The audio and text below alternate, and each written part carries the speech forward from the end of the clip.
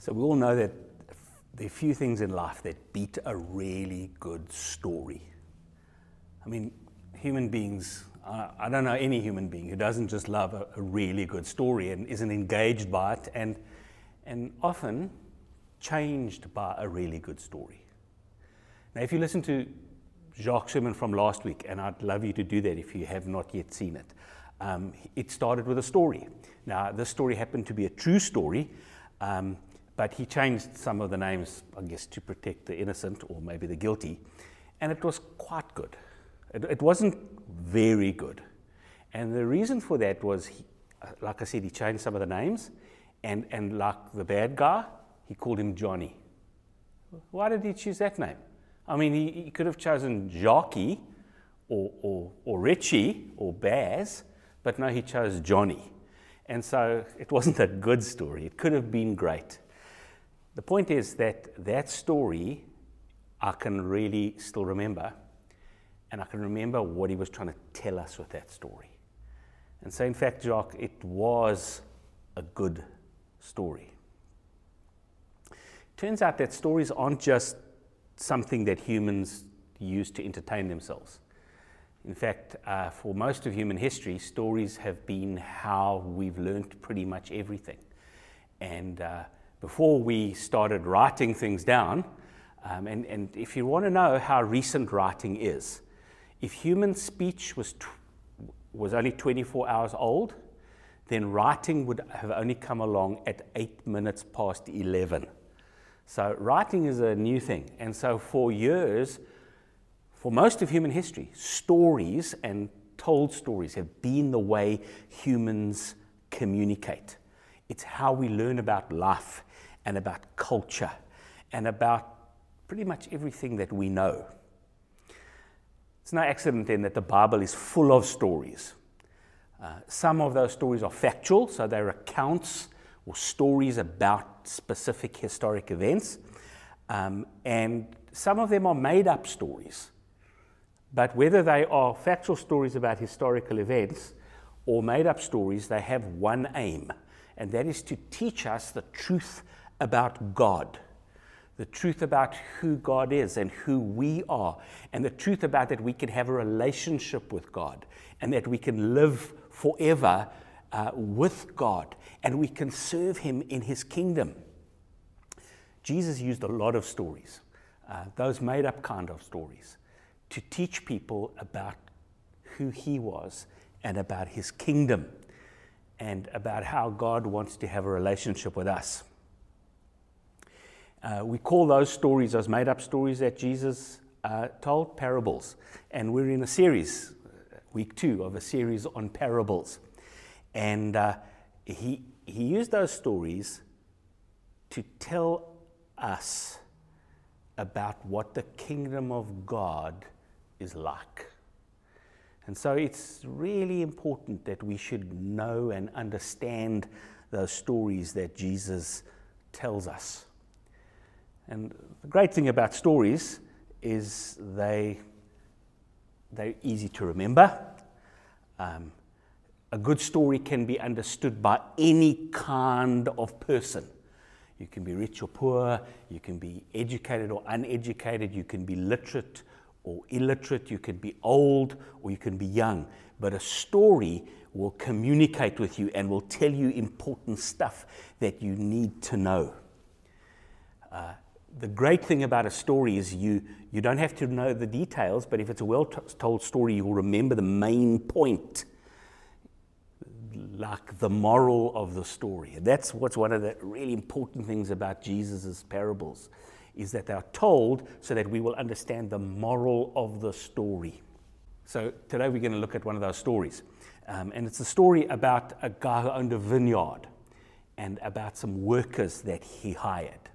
And it's found in Matthew chapter 20. We're going to look at the story now. But before we look at the actual story, let's just give you some context. So Jesus is about to tell the story in Matthew chapter 20.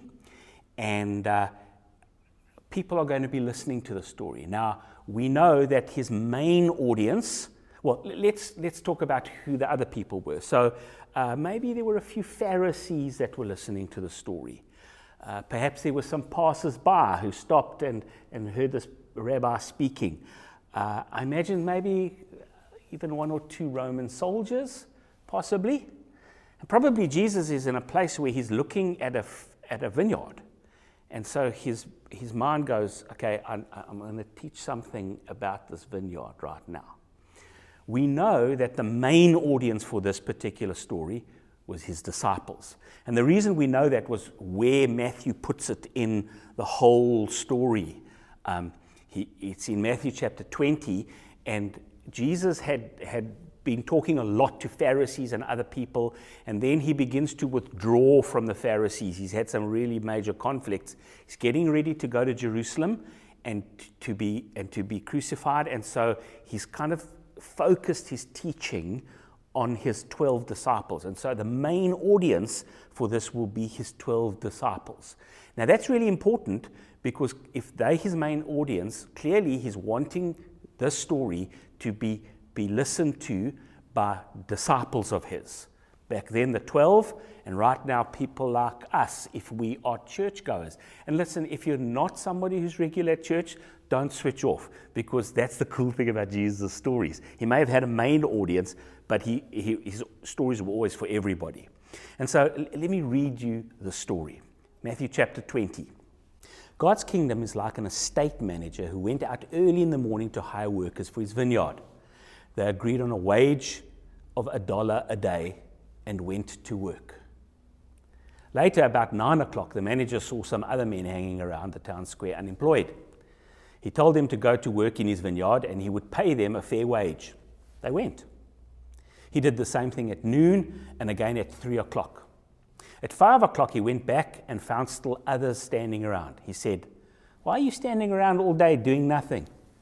And they replied, "Because no one hired us." He told them to go to work in his vineyard. When the day's work was over, the owner of the vineyard instructed his foreman, "Call the workers in and pay them their wages.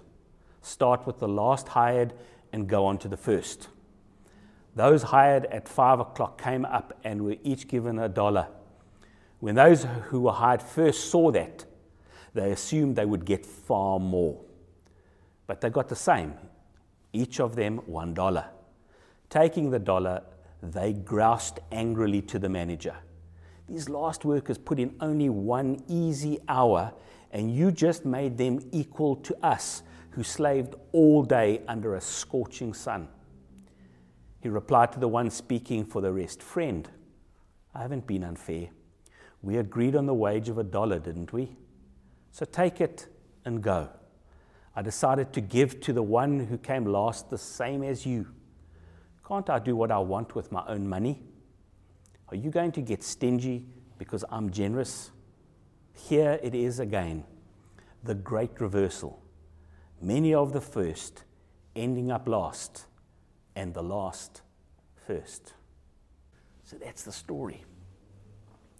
And Jesus, remember, is teaching a story about what the kingdom of God is like. Now I want you to pause for a moment, and I want you to think about what you imagine a kingdom is like. Not the kingdom of God, but a normal kingdom. What things come to your mind? If I think about a kingdom, I think about power. A lot of power is needed to create a kingdom. I think of grandeur. You know, my context, I think of like the King of England or Queen of England and all that grandeur. I think of authority.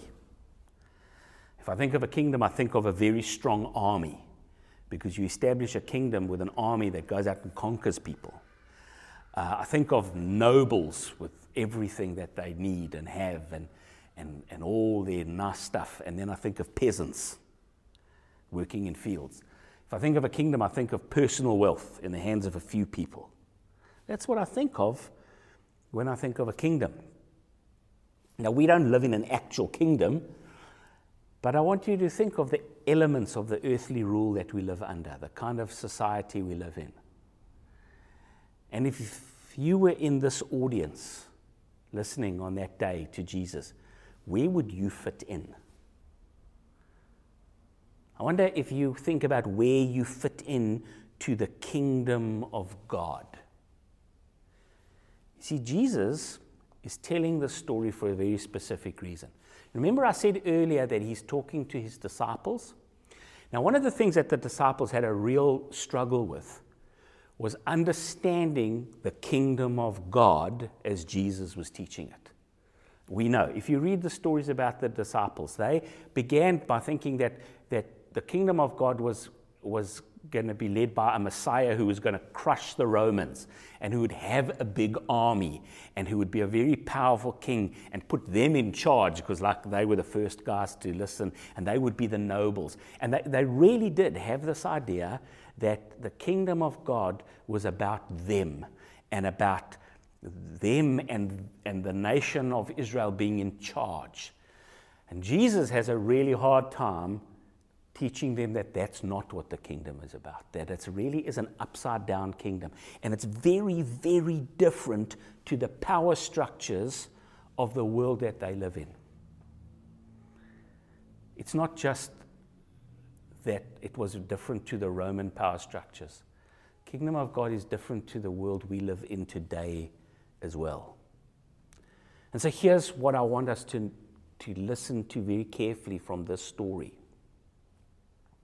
Number one, God's kingdom is unlike any other kingdom we will ever experience.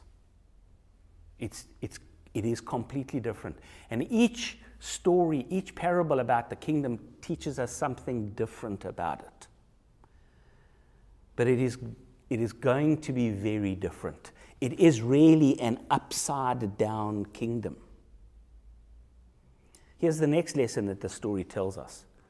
Everyone who enters the kingdom of God receives his generous, undeserved, and unearnable reward.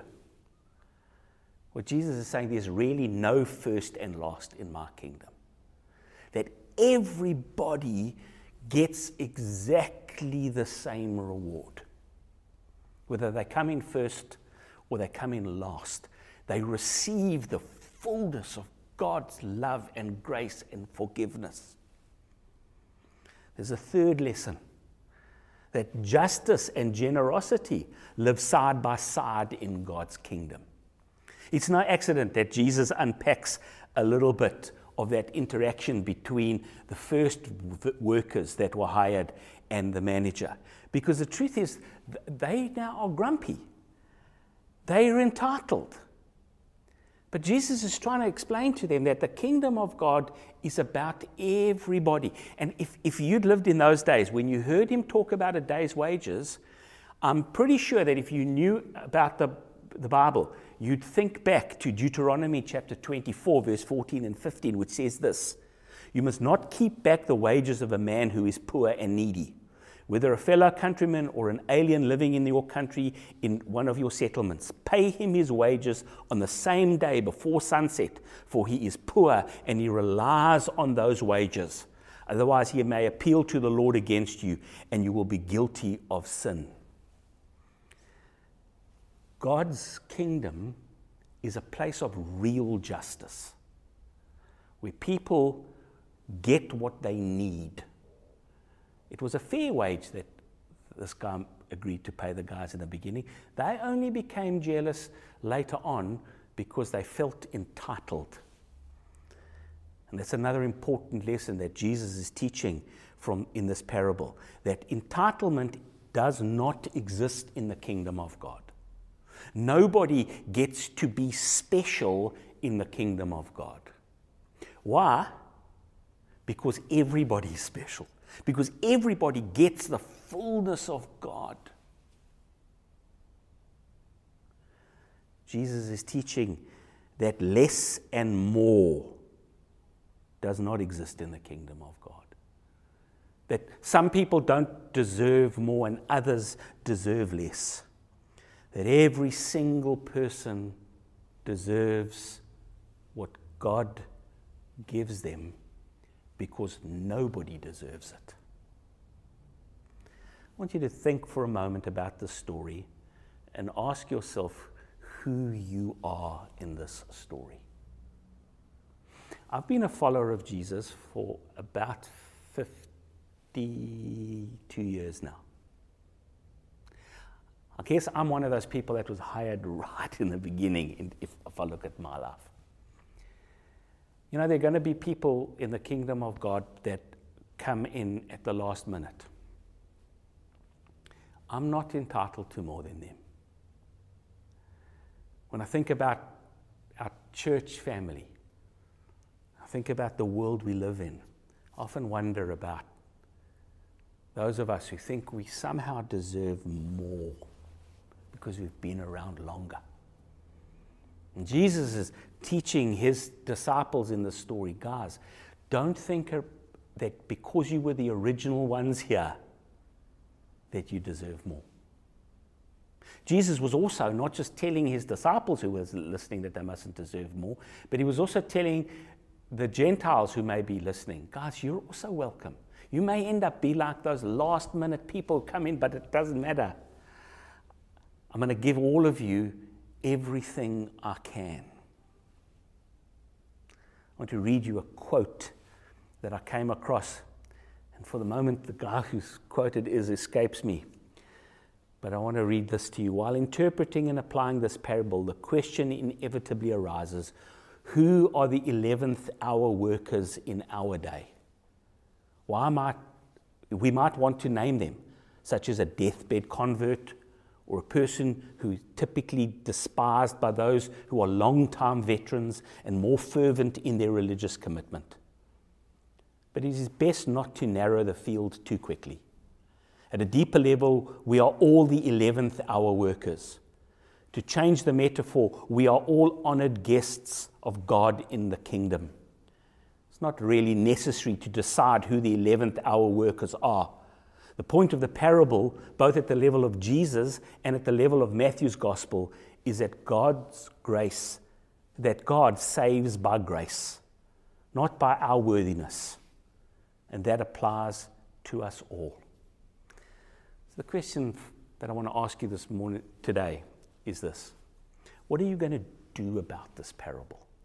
It's great to know it, and we should know it and remember it. But what are you going to do about it? I think what God is calling us to do about it is this, is to live out a kingdom when nobody is first or last. To treat all people as loved by God and as equal. To look into ourselves and say, I'm not entitled to more because I've been a Christian longer or because I've known Jesus my whole life. I also think one of the things we should do about this parable is to be that manager who keeps going out into the marketplace and looking for people. At early in the morning, at 10 o'clock, at 12 o'clock, at 3 o'clock, and then at 5 o'clock. So that we can tell people about this great kingdom where God is inviting you to come and work. And guess what? It doesn't matter if you do 12 hours work in this kingdom or 1 hour. The King will give you all that you need, because in this great kingdom, there's no first and last. There's just those who love God and have a relationship with Him. And with them, God shares everything that He is. And that sharing is never going to stop. God's kingdom is a place not only that we're going to live in, but that we live in right now. And we must live out that value, that all of God's reward belongs to all of those who live in His kingdom. I've loved telling the story, and I look forward to telling more. And I look forward to each of us living out every value that God's kingdom is about. Thanks for being part of our service today.